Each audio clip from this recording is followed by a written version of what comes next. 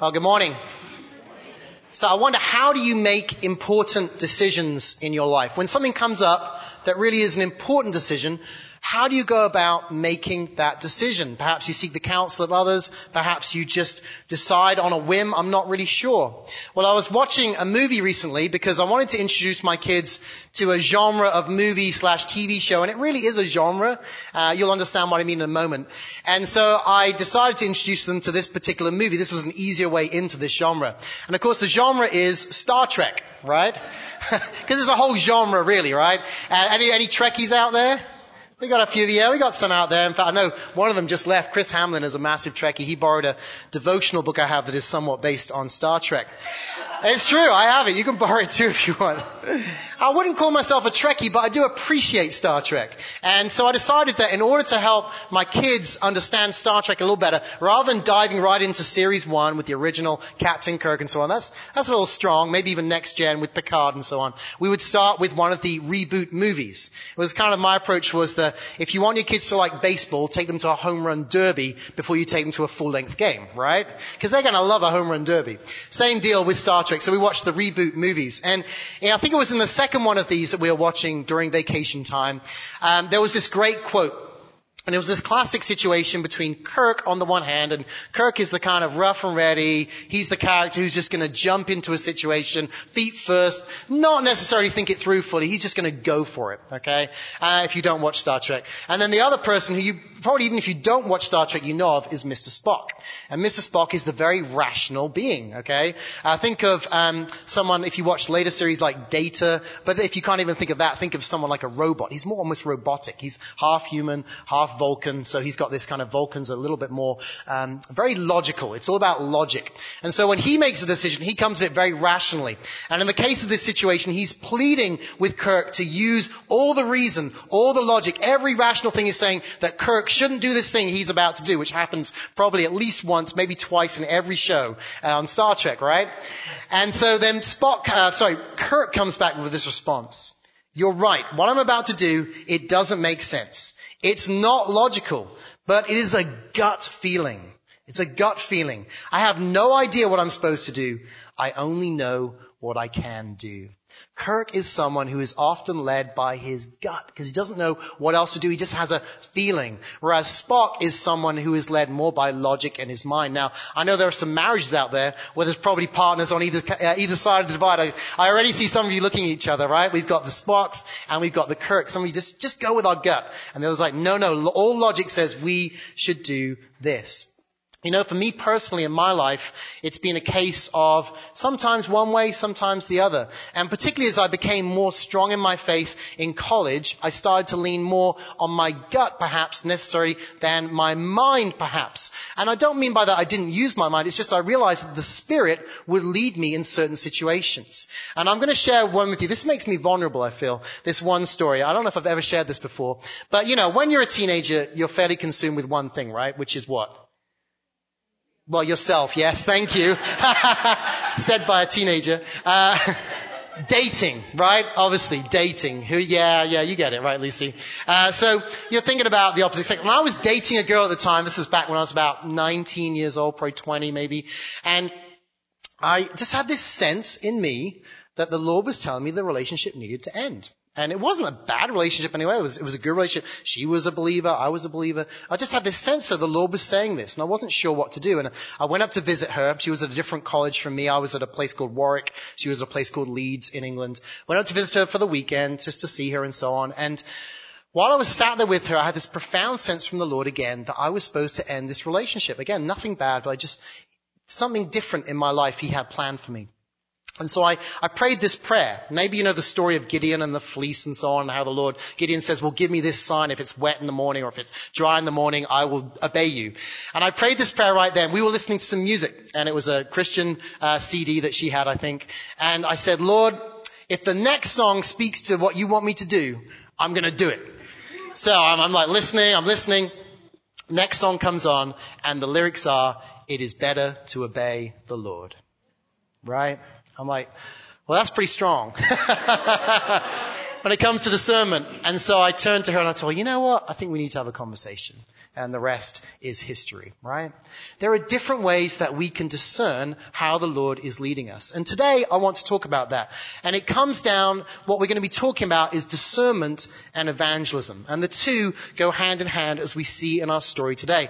And I think what we see is that there is a way that God has mapped out for us that we can seek His guidance. Many people might say, I don't know how to follow the Lord's guidance, but I think He wants to help us. Number one, He wants to guide us.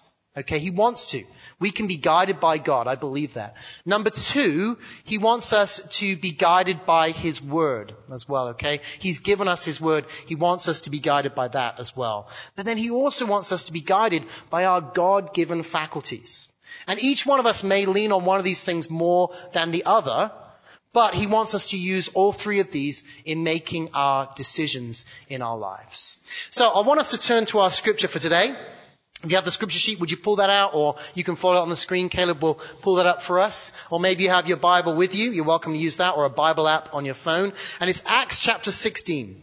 We're in our series called Outward Bound. We've been doing this all summer. We're actually going to come into land over the next few weeks. We're almost through it. And this series is about the book of Acts, which is called the Acts of the Apostles. But what we've seen is that this is really a series that should be called the Acts of what? Remember? Holy Spirit, right? Because it's really the Holy Spirit who is acting. He's just choosing to use the apostles as His vessel for acting. And the context of our story is that the story begins way back in Acts 1, where Jesus commissions the disciples to go out. Okay, we hear this in Matthew, to go out and to make disciples of all nations, baptizing them in the name of the Father and the Son and the Holy Spirit, and teaching those people to believe, to follow all that He's commanded them. And then He tells them to go to Jerusalem, to Judea, to Samaria, and then to where? Ends of the earth, right? The ends of the earth. And as we've gone through this story, we've seen this happening. They begin in Jerusalem, right? Pentecost. Then they start to spread out through Judea. Then with some persecution, they're led further beyond to Samaria, Antioch, and so on. And Paul has just been on a missionary journey all the way to Asia Minor. And now he's come back. He's come back to Jerusalem. We had Laura preaching last week about the time that they have the council together, right? In Jerusalem. But now he's heading off on what is called his second missionary journey. And the thing that is particularly unique about this journey, of above all things, as John Stott puts it, is that this is a journey where they first go into Europe. They're crossing over the straits into Greece. And finally, they've made it all the way to Europe. So they truly are starting to go to the ends of the earth. And as we'll see, they'll end up going to Rome and even possibly Spain. We'll see that in the next few weeks. Well, our story begins in verses 6 through 10. And what we see is that Paul and those who are with him, that they go out. And look at this, it says, and they went through the region of Phrygia and Galatia, having been forbidden by the Holy Spirit to speak the word in Asia.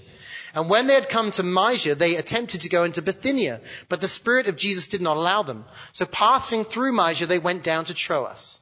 And a vision appeared to Paul in the night. A man of Macedonia was standing there, urging him, saying, "Come over to Macedonia and help us." And when Paul had seen the vision, immediately we sought to go on into Macedonia, concluding that God had called us to preach the gospel to them. In this first section, we see how Paul is guided by the Holy Spirit. Paul and his companions. And there's an interesting switch in this section as well. Notice I think it goes from they to we, which I think means that they pick up Luke here as well. And Luke starts to travel with them. The person writing Acts is now actually with them. And they are guided by the Spirit. And notice there's various ways on there where they come to this, but the Spirit of Jesus doesn't allow them. They are forbidden by the Holy Spirit to speak the word in Asia. And then we also get this vision. Now, I don't know quite how they're forbidden, for instance. I get the sense that perhaps they're in prayer and there's just this gut feeling that they should not go any further that direction. Okay? Because they're just very much in prayer, constantly in prayer. They are very in tune with what the Lord is trying to say to them. And then also we see this with the Spirit of Jesus doesn't allow them, right? And then we get something a little different. They have a vision. Paul has a vision, right? In a dream.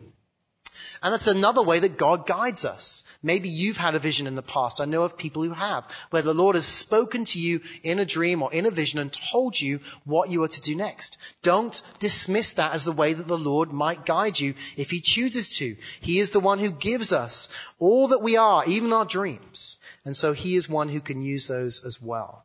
The point is, though, I think, is that their mission is just encompassed with prayer. It's surrounded by prayer. And so they're very much in tune with how God might guide them by his Spirit. And the question I have to ask of myself, and maybe you can ask of yourself, is how much time am I spending listening to God? Do I do more than just perhaps say the Lord's Prayer each day, or perhaps just lift up that random prayer that says, Lord, find me a parking space, please, right now, because I need to get into Target before it rains, right?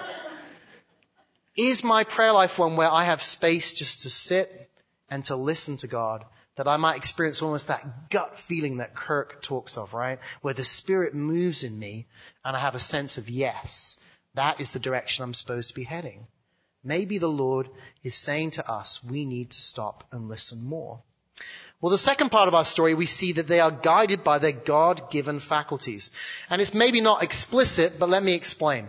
Look at verses 11 through 13. So setting sail from Troas, we made a direct voyage to Samothrace, and the following day to Neapolis, and from there to Philippi, which is a leading city of the district of Macedonia, and a Roman colony. We remained in this city some days, and on the Sabbath day, sorry, I've gone a little too far. One more verse. And on the Sabbath day, we went outside the gate to the riverside, where we supposed there was a place of prayer, and we sat down and spoke to the women who had come together. Now, first of all, notice they've made a particularly quick journey over the sea. I think the Holy Spirit wind is pushing them because he's directing them, right? And on the way back, if you read on in chapter 20, I think it takes them 5 days to get back, but only a couple of days to get there. And what we see is that they are heading out, and they've come to this place called Philippi, this city. It's about 8 miles inland. They've walked inland to this city, and it's a large city. And they have to figure out, how are we going to share the gospel? How are we going to find these people, in fact, who we've been called to go help in this dream? How are we going to find them? And they actually, I'm sure they're praying about it, but they use their minds. Listen to what Kent Hughes says. The missionary quartet, Paul, Silas, Timothy, and Luke, note Luke is with them now, went to the riverside on the Sabbath instead of a synagogue because there was no synagogue in Philippi. Typically, they would have gone to a synagogue. We see that every other time they go into a town, Paul takes them to a synagogue. That's where they go. But there was none in Philippi. Well, according to Jewish tradition, there had to be a quorum of at least 10 male heads of households before a synagogue could be formed. If these requirements could not be met, the faithful were to meet under the open sky near a river or sea. So Paul and company walked outside the city on the Sabbath, probably to the Gangites River, looking for some fellow Jews. They discovered a small group, all women, who met to recite the Shema and pray the Shemoneth Esrah and read the law and the prophets. And as Kent Hughes says, this was a divine appointment. I love the fact, first of all, that it's to women, right? They find women first. Notice that Paul, he gets a vision from a man, but they end up going to women. I wonder if he actually made a mistake. It was actually a woman calling him. He was just perhaps a little prejudiced, still in his, more Jewish mindset, thinking, well, it's got to be a man, not a woman. But actually the Lord leads them to a woman first, and she is the one who ends up helping begin this church in Philippi. But notice how their steps are guided. They have been guided by the Holy Spirit to this point, and then they use their minds and think, well, where would I meet a group of people who might be interested in hearing about the Lord? Well, maybe some Jewish worshippers. Now, there's no synagogue, so where do we head? Well, we head down to the river to find if there are some worshipping there. And lo and behold, having used God's guidance, having actually used their minds, they find where the Lord wants them to be. Well, next we see what happens and how they obey. Oh, let me tell you a little bit about Lydia first. They find this woman Lydia, don't they? Okay, and she is probably named after her native province. Actually, Thyatira's ancient name was Lydia. Okay, and she is actually a worshipper of God. She's not a Jew. She's a Gentile who's converted to Judaism, and she has come under the influence of some Jews, okay? She's probably someone who's searching for the Lord and has found these people. And it's interesting that these are, it seems like, wealthy people and their servants. Do you notice what she's selling? Did you catch that? What is she selling? Purple goods. And what do we know about the color purple and so on? Yeah, royalty, right? Whenever we do our pageants and so on at Christmas, the kings often wear purple, right? Because that was an expensive color. It was an expensive dye. So she is someone who's making some pretty good money. She's probably a pretty wealthy businesswoman in Philippi, okay? She's a person who potentially has some influence, potentially a person who has the means to help support the apostles as they carry on as well. And we'll see that she invites them into their home, doesn't she? So it's interesting that the Lord leads them to Lydia. It doesn't seem that it's just anybody that he's leading them to. He's led them to a worshiper of God, someone with some means, and someone who is open to hear what the Lord has to say. Look at the next few verses. And notice how they are guided by God's word. They've been guided by God's Spirit. They've been guided by their God-given faculties. And now they're guided by God's word. How do we know this? Again, it's not explicit, but verses 14 through 16. One who heard us was a woman named Lydia from the city of Thyatira, a seller of purple goods who was a worshiper of God. The Lord opened her heart to pay attention to what was said by Paul. And after she was baptized and her household as well, she urged us, saying, if you have judged me to be faithful to the Lord, come to my house and stay. And she prevailed upon us. We see that how we know they're following God's word is they're doing what God has commanded them to do. We see it in verse 10, right? When Paul had seen a vision, he concluded God had called us to preach the gospel to them. They knew that was their calling because of Scripture. They knew the commission that God had given them. And then we see also that not only are they preaching the gospel, they're baptizing people as they come to faith. Again, God has told them there to do that. So they are following God's word. They're being guided by him. They're not just going there and saying, you know what, ladies, this is wonderful that you are down by the river. I'm really glad for that. Let me give you some encouraging thoughts on how to better yourself in life, okay? Now they come and they proclaim the gospel to them. They don't tell them, that actually they should just carry on living their lives the way they're living, but just perhaps add this one thing. They bring something that's going to revolutionarily change what they believe. They are being guided by God's word. And they boldly proclaim the gospel. And look what happens. Look at the results. We see heart transformation. We see salvation in that place. And we don't see it right here, but we see the beginnings of a new church. Well, we know that a new church is formed. We see it here, but we know that it happens because we see a letter to the Philippians in this Bible that we have as well. A new church is formed. And there's a pattern that we're seeing here over and over again in Acts. People guided by God's Spirit, guided by their God-given faculties, and guided by God's word, continue to go out into places that have not heard the gospel and bring the gospel to places with success. There is a successful response. And I think it's because they have a God-given destination, okay? Then they give gospel proclamation. There's heart transformation, and then there's disciple multiplication. It's a God-given destination. He has prepared these people. He has prepared this place for them. And so when they proclaim the gospel, there's heart transformation, and then there's disciple multiplication. Now, what about you? Let's go back to that first question. How do you go about making decisions, important decisions? Is this something where you would say, you know what, I need to stop and pray first? Is that something that you do when you come to making a decision? Are you seeking to be guided by God's Spirit? Do you get up each day and say, Lord, take me where you would have me go today?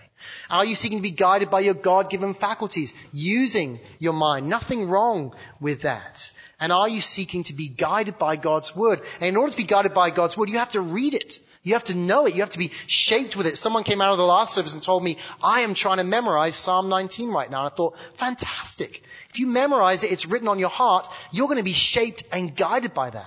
How much scripture have you memorized? How much do you know? How often do you read it? Do you get up each morning and you're hungry to spend time in God's word because you know that if you do, you will be guided and led by him. You will know where you're supposed to be going each day. If not, don't wonder or don't be surprised if you wander aimless through your day. Be guided by his word. And when it comes to evangelism, which is where this discernment is very much pointing towards here, be guided by God's Spirit. Who is he preparing already for you to share the gospel with?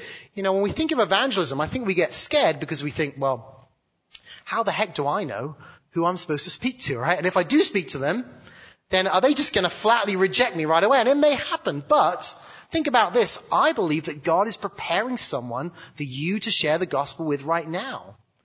If you are a believer and you are called, I know you're called, to make disciples, then why wouldn't he?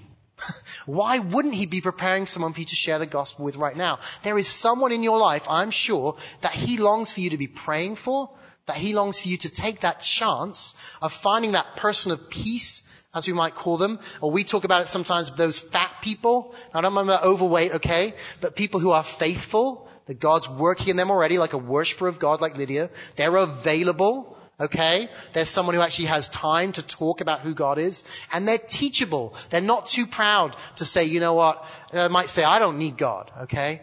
They might actually realize, yes, I need the Lord. Who are those people that he's leading to you? I believe he's preparing someone for you. It might be a work colleague. Someone at your school, perhaps. It might be someone in your place of business. It might be a next door neighbor. It might be someone on your sports team. I don't know who it might be, but it might be someone that the Lord is preparing you for.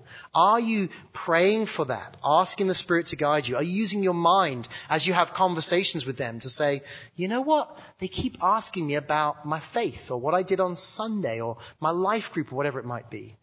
Use that opportunity to go, oh, I think they want to know more. And are you being guided and shaped by God's word? Well, as we come into land, I just want to ask you, perhaps there are 3 ways you could respond today.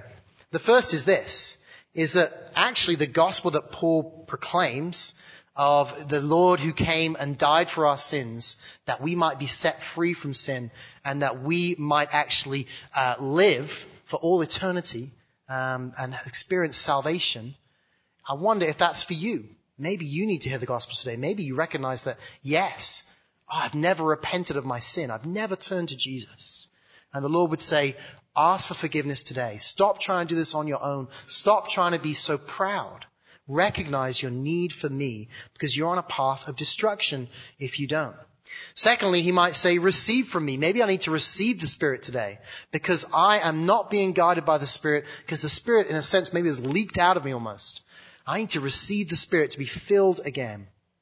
Well, then thirdly, he might say that you need to reveal the gospel to someone. Who is the Lord calling you to reveal the gospel to? Each one of us, if we claim to know Jesus, is being called to go out and to reveal the gospel to others. And so ask the Lord to reveal to you who you are to reveal the gospel to. It could be you need to repent, to receive, or to reveal. One of those things.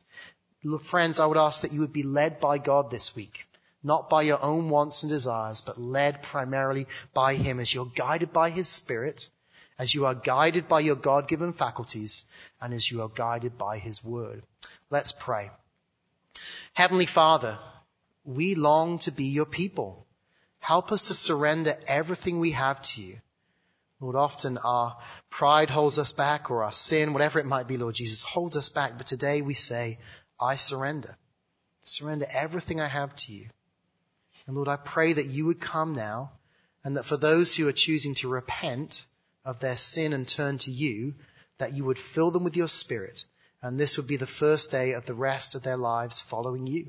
For those who need to receive, that again you would fill them with your Spirit, fill them to overflowing, that they might be able to be led by you each and every day and be emboldened to share the gospel. And for those who are to reveal to someone, that you would reveal to them who it is that you want for them to share the good news of Jesus with this week. Who is that person, Lord God, in their lives? Who do you want them to be praying for in particular today? Come, Holy Spirit. Lead us and guide us. We long for you to be the one who is in control in our lives. In Jesus' name I pray. Amen.